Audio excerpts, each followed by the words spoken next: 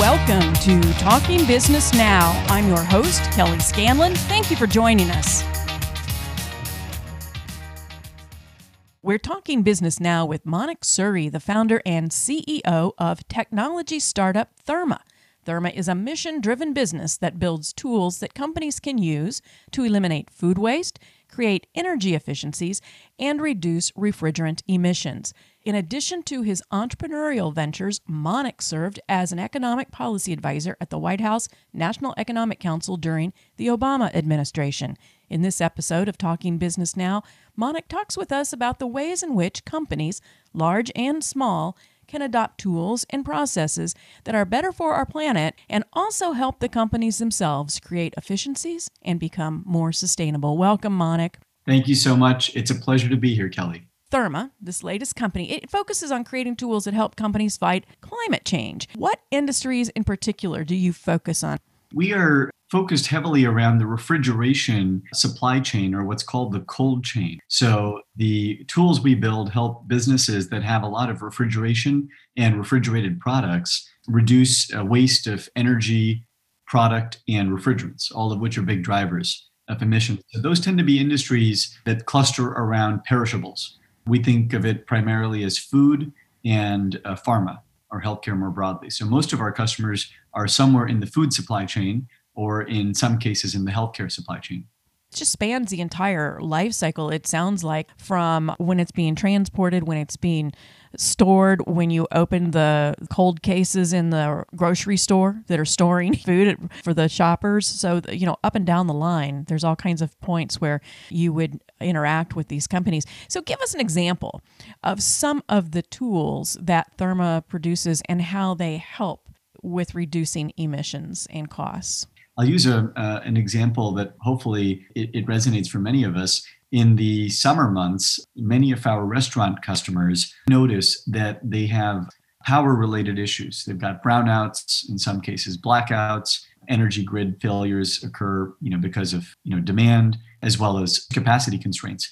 And we've seen a whole range of weather events as well the last few years across North America. Some of those events lead to stores being closed suddenly, or equipment malfunctions, or stores being lightly staffed. And what ends up happening is you've got huge amounts of inventory sitting in restaurants or C-stores, and many times either an equipment malfunction or a power issue or a human oversight leads to that piece of equipment either being unplugged or left unmonitored, or in some cases, coolant leaks and energy failures cause the perishables to degrade or completely get spoiled. That can lead to a loss event of $1,000 or $100,000, depending on the size of the box and the kind of inventory it stores. We're trying to eliminate those loss events by providing a 24/7 alarm, essentially a way of monitoring your inventory and the refrigeration that holds it using sensors. And that's our flagship product, a sensor-based monitoring solution. The sensors are IoT, or Internet of Things. They're devices that are about the size of a deck of cards. You drop them in place inside a piece of refrigeration, a walk-in fridge, freezer, display case, lowboy.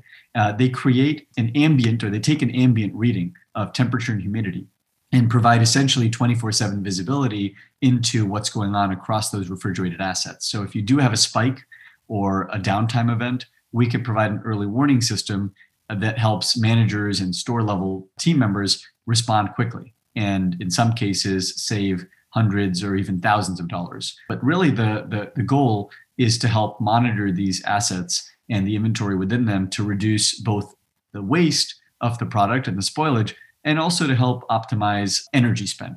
And we can do that by helping them as owner-operators see where they might be overheating or overcooling. Let's dive down a little bit deeper. We've learned how the sensors that you produce and manufacture, how they can help the food industry keep products at optimal temperature so that they are reducing energy waste and reducing emissions. What are some of the other ways that the food, and you also talk about the tech industry, not just food, but food and tech industry, can make an impact on the climate community? There's a lot of waste in the supply chain. The Boston Consulting Group had a report came out a couple of years ago that spoke to the scale of the food waste problem, and they describe it as a 1.6 billion ton a year food waste problem. That's roughly $1.2 trillion Mm. worth of food that are thrown out or wasted each year. That's each year. And so, we think of that as kind of low-hanging fruit in some ways. There's no pun intended, but the food waste problem is so large that Project Drawdown, which studies climate change, said that food waste, if it were a country, would be the third largest emitter after the U.S. and China. I mean, it's a huge driver of warming, and we're trying to make a small dent in that. I think another big source of warming is the kinds of products we consume and changing and shifting consumer preferences around those. That's very hard. That's obviously not an easy thing to do. And it's always a multi-generational question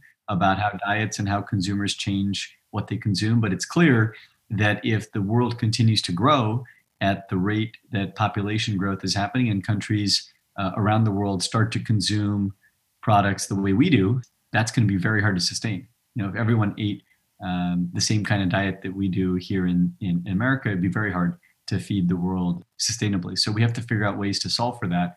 We know there's a lot of data out there on alternatives and kind of new forms of more sustainable production, more sustainable product itself. A bunch of companies working on those areas, and of course a lot of advocacy going on around sustainable farming, sustainable fishing. But I think food as a sector, it's often hard to think about how large it is. It's one of the pillars of the global economy, multi-trillion-dollar industry. It touches all of us. So I think it's actually very much at the heart of a lot of the opportunity in climate. A lot of times companies look at options for sustainability, for climate change and so forth and say, it's ridiculous. It's going to cost too much. This is just not something that's practical. How would you address that? It's a very real concern. There isn't a business case or ROI associated, and if it costs meaningful dollars, it can be very hard to get that kind of innovation or that change over the line, especially in a world and in a market where there's a lot of headwinds in many sectors, particularly sectors that we spend a lot of time in. The COVID-19 pandemic deeply impacted a lot of businesses, affected the cost structure, affected profitability, and has made some of those decisions much harder to make without a business case. And so I think one way of addressing that concern is to find solutions that improve profitability, that improve growth, and have a positive impact on social challenges like climate. And I think of it as a social challenge, something that affects all of us in society. So for us and for entrepreneurs out there, I would say try and marry profitability and sustainability. If you can find ways of doing that, building tools or creating solutions that save businesses money or make them money and have a positive impact on emissions reduction, then you have a real win. And that's, I think, the best way to achieve impact, at least in the world of technology and product-driven innovation. Mm-hmm. I think it's very different for regulators and policymakers, but in the business world, you gotta tie it to the bottom line. Yeah, you just set me up nicely for the next question. You mentioned policymakers. You also co-founded the Governance Lab, and that's an innovation center at NYU that developed technology solutions to help improve government. And then you worked on another concept that was called Co-Inspect.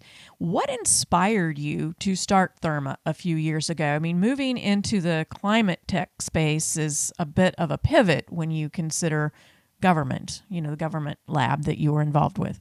Absolutely. I think it was, my dad likes to say, life makes sense in the rearview mirror. You don't necessarily know where the journey is taking you, but then when you look back, the path kind of becomes clearer as to how you got to where you are. And another one of my favorite sayings these days is, the older I get, the wiser my dad seems. That's true, yes.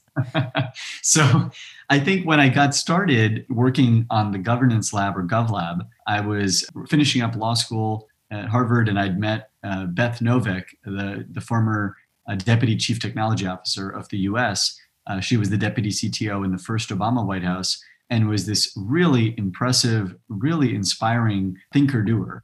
And she had written a book called The Wiki Government, WikiGov, about how network and data technologies were transforming social and commercial life, how we dine, how we date, how we engage in everyday activity, but law and government two of the largest sectors in the economy, were still run like it's 1950.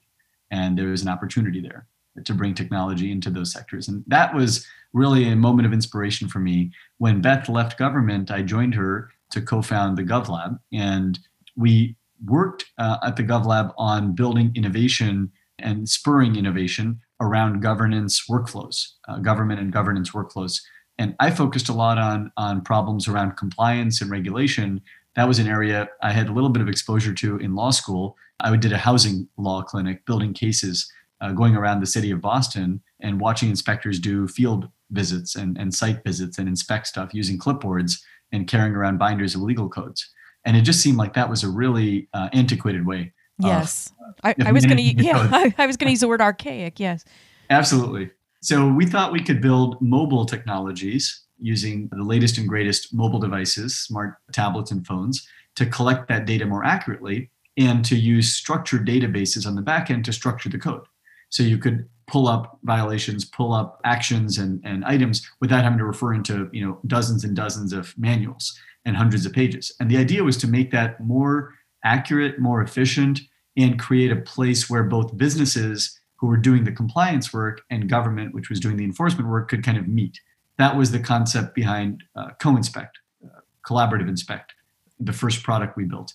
And so I left GovLab to start Co-Inspect as a for-profit venture with support from Beth and with the idea that we would actually build a product and sell it, as opposed to just provide a convening ground, which is what GovLab was, for people to talk and work on these problems. Right. You were actually going to take some of the concepts coming out of that and apply them in the private sector through Co-Inspect. Exactly. It was, I think the GovLab was a great innovation ground and still is a great convening ground, but I wanted to kind of get my hands dirty just building and actually seeing if we could bring a product into the world.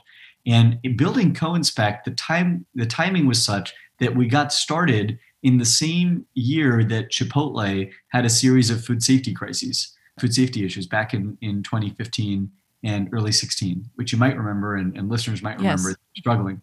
And I had no background in food or food safety, but what we discovered was a number of businesses started reaching out to us saying, hey, we heard about your Co-Inspect compliance tool. Can we use it for food safety and quality assurance? We really want to improve our safety protocols. We want to try and avoid these kind of brand risks. And we're using pen and paper. And we discovered that the food industry was massive and there was a ton of pen and paper and archaic, to use your word, Kelly, workflow tools out there. Not a lot of structured data, not a lot of mobile first. And so that's what led us into food. That's how we kind of started working in the food supply chain. Fast forwarding 3 years later, as we were building and selling Co-Inspect, we were in about 5,000 locations, restaurants and convenience stores and food manufacturers. We discovered that a key part of the food safety challenge is around the temperature holding conditions for the food. Keeping the food in the right temperature takes you into refrigeration and managing the refrigeration. And as we started to learn more about refrigeration, we thought we were approaching it from a safety and health standpoint. That was where Co-Inspect had been focused. We discovered that there was a ton of waste going on. It wasn't just a safety issue. They were throwing out huge amounts of inventory because of loss events. Mm-hmm. And they were spending a lot of money on refrigeration management. And so we started to, and the electricity spend around that. We started to work on a second product, which we called, internally, there's an acronym around it: temperature, humidity, energy, remote monitoring application, or THERMA. as now that's how you got the name. Mm-hmm. Yeah. And so we thought it was going to be a product to help improve safety and health around products by helping businesses manage their refrigerated inventory.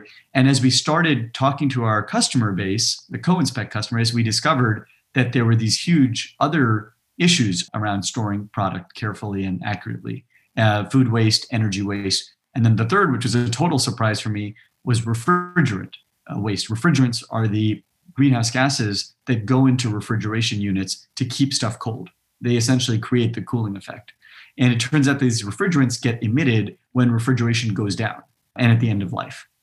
And so there are opportunities in monitoring the refrigerated assets to not just improve safety, but also reduce food waste and energy waste and potentially refrigerant waste. That was kind of a whole series of learnings in 2019. That is when my co-founder Aaron and I started realizing we're actually working on a climate problem, not just a compliance problem. And that's how we kind of started to morph into and started to embrace this new mission around building smart cold chain. I talk to so many entrepreneurs who have the same kind of revelation that you did. They get started working on one thing, and then as they do their research or as they start taking it to market and hearing feedback from consumers or whoever it might be, they realize that they really should be playing over here, or that it has applications on a whole nother level that they didn't initially realize. So often, innovators come in with a product, with a concept. They're still trying to prove the concept in the real world, and they get met with skepticism by folks who, what I'm doing now is fine. Yeah, I've got some food loss, but that means I'm going to have to overhaul my whole system, and so I'm just going to deal with it the way I'm dealing with it. Did you encounter that kind of thing, and did you have to spend a lot of time educating your clients?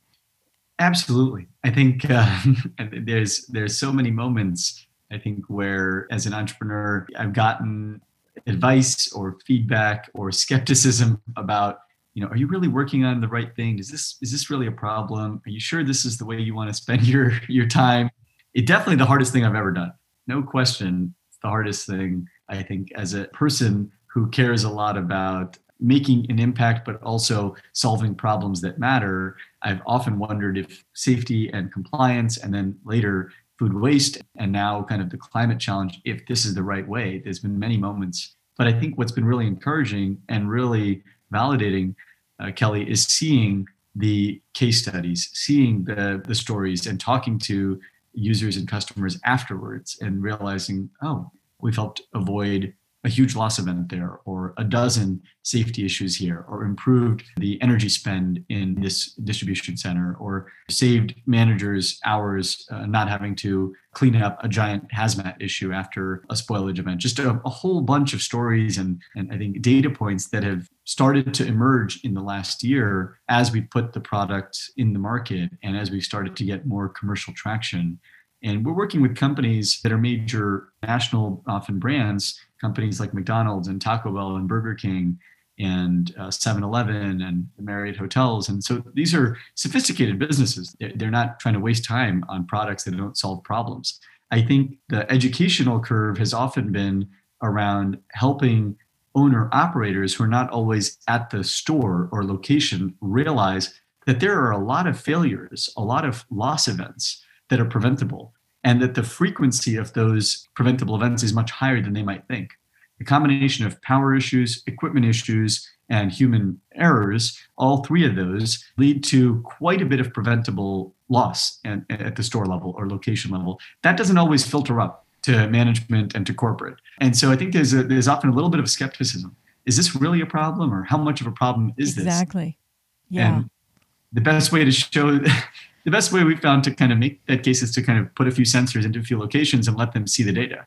And usually that's pretty convincing. They realize, oh, wow, we're having all kinds of spikes, all kinds of potential issues. And that usually starts getting people pretty excited. What are some of the technologies that you see coming down the line that you're pretty excited about that are going to be able to help you improve your tools? And then that means that your customers will see improvements as well. Yeah, I think there's several really significant technology stacks or technology areas of rapid innovation that are going to transform both the food industry and hopefully more broadly supply chains. I think one of those is kind of the general push into data and applying new data methodologies. Machine learning is often talked about these days as a way to use computer algorithms to automate insights and to use a combination of experiential data tagged and identify patterns in that data to then train a machine to start identifying those patterns more accurately and more efficiently. And so we're seeing that, for instance, with the historical data that we're collecting now, we're able to start using human analysts to start identifying patterns and train the machine, so to speak, to start identifying those patterns. Those patterns might be a spike in temperature in the middle of the night because of a delivery crew coming in and leaving a door open for 2 hours instead of shutting it regularly. Could be a piece of equipment that's being overworked and pulling energy more than it needs to, that needs to be repaired or replaced. We can see that in the data. Could be a piece of equipment that needs to be, where coolant, the refrigerant is leaking. and needs to be refilled. So I think ML, machine learning, and related algorithmic approaches to the use of data are going to continue to emerge. And I think we're going to see the use of data proliferate. That's why some of the companies that are the most valuable businesses on the planet are, at their heart, data companies today. And I think we're also going to see a lot more automation. And we obviously spend time thinking about one small portion of that automation, which is the connectivity around the Internet of Things. I think we're going to see a combination of both the connectivity layer, that's the sensors and the gateways that power them. We're seeing a huge growth in IoT and sensors around the world across many sectors, from agriculture to supply chain and logistics to healthcare and consumer home products. Many people have IoT devices in their homes today. They don't even think about them as IoT devices. Ring or Nest or pick your favorite home smart product. I think that the last thing I would say is I think we're going to see a shift towards, hopefully, a shift towards technologies that make for more efficient production. And I think you'll see that coming out of pharma as well as biology, as well as agriculture, particularly in food, in the way in which food gets made and food gets distributed. We're already seeing that with companies doing stuff around, for example, meat protein alternatives and a whole bunch of innovation happening with plant-based and other types of alternatives. But yeah, I think all of those are technologies I would keep on my radar. Do you have any concerns that as our food supply chain becomes more technology driven with these new innovations, that there's any kind of concerns for security of it? Definitely. I think as the food supply chain and the food industry continues to adopt digital tools and goes increasingly, I'd say at least, becomes more and more technology enabled, we're going to see the same kinds of challenges that have happened in other industries that have gone from analog to digital. I think there's a general, if you think about an analog world where you've got banks with vaults and very large doors and security guards and buttons under their manager's desk and all the bank robbery movies we watched and all the kind of heist films we watched as kids, that was all physical security built around an analog world. In a digital world, you've got to create the same perimeter defenses, the same multiple layers of screening, the same vault-like, fortress-like layers of protection in a digital world. And so I think that's true of every sector. As the world goes from analog to increasingly digital, the same kinds of security that we had to build up over centuries, probably millennia, in the analog world have to quickly get built up in the digital world. So I do think security concerns in food supply, as much as in other critical parts of human health, will continue to be a challenge. I think there's a lot of effort being put into building those cyber defenses and cybersecurity features to try and catch up the digital world to where the analog world is. As we wind up here today, what should our listeners be talking business now about, especially our listeners who are entrepreneurs, they're running their companies, or they're in positions within a corporation where they're making critical decisions? What should they be talking business now about in 2021? I really appreciate the question, Kelly. And I think this last year for me was really one that kind of shook me and had made me think a lot about why I work in business, why I'm an entrepreneur. And I think I'm feeling today in 2021 a mixture of gratitude and purpose around trying to put my energy to work on solving problems that help businesses and help consumers, but really do it in ways that are tangible for problems that I care about, that my family and friends and community can benefit from. So I think 2020 was such a terrible year in many ways, with the pandemic raging, with businesses struggling. The kinds of businesses we were selling to were deeply affected, and our business was deeply affected. We almost went out of business in April of 2020. We were down to a couple of weeks of runway at one point.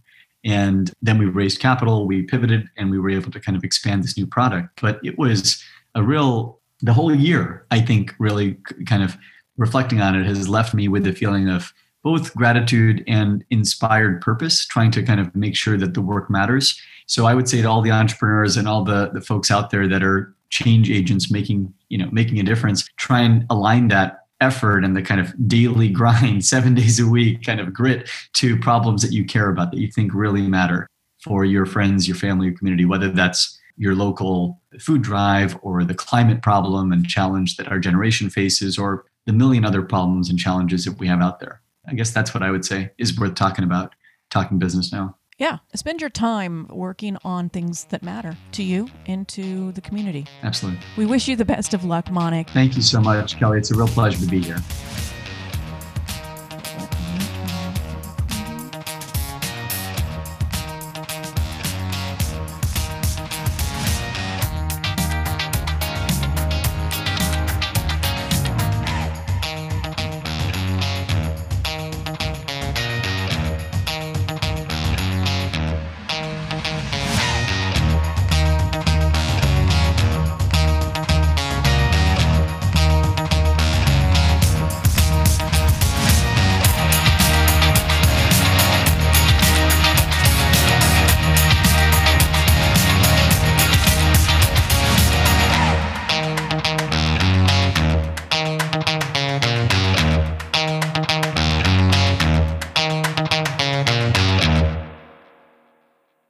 This podcast is a part of the C-Suite Radio Network.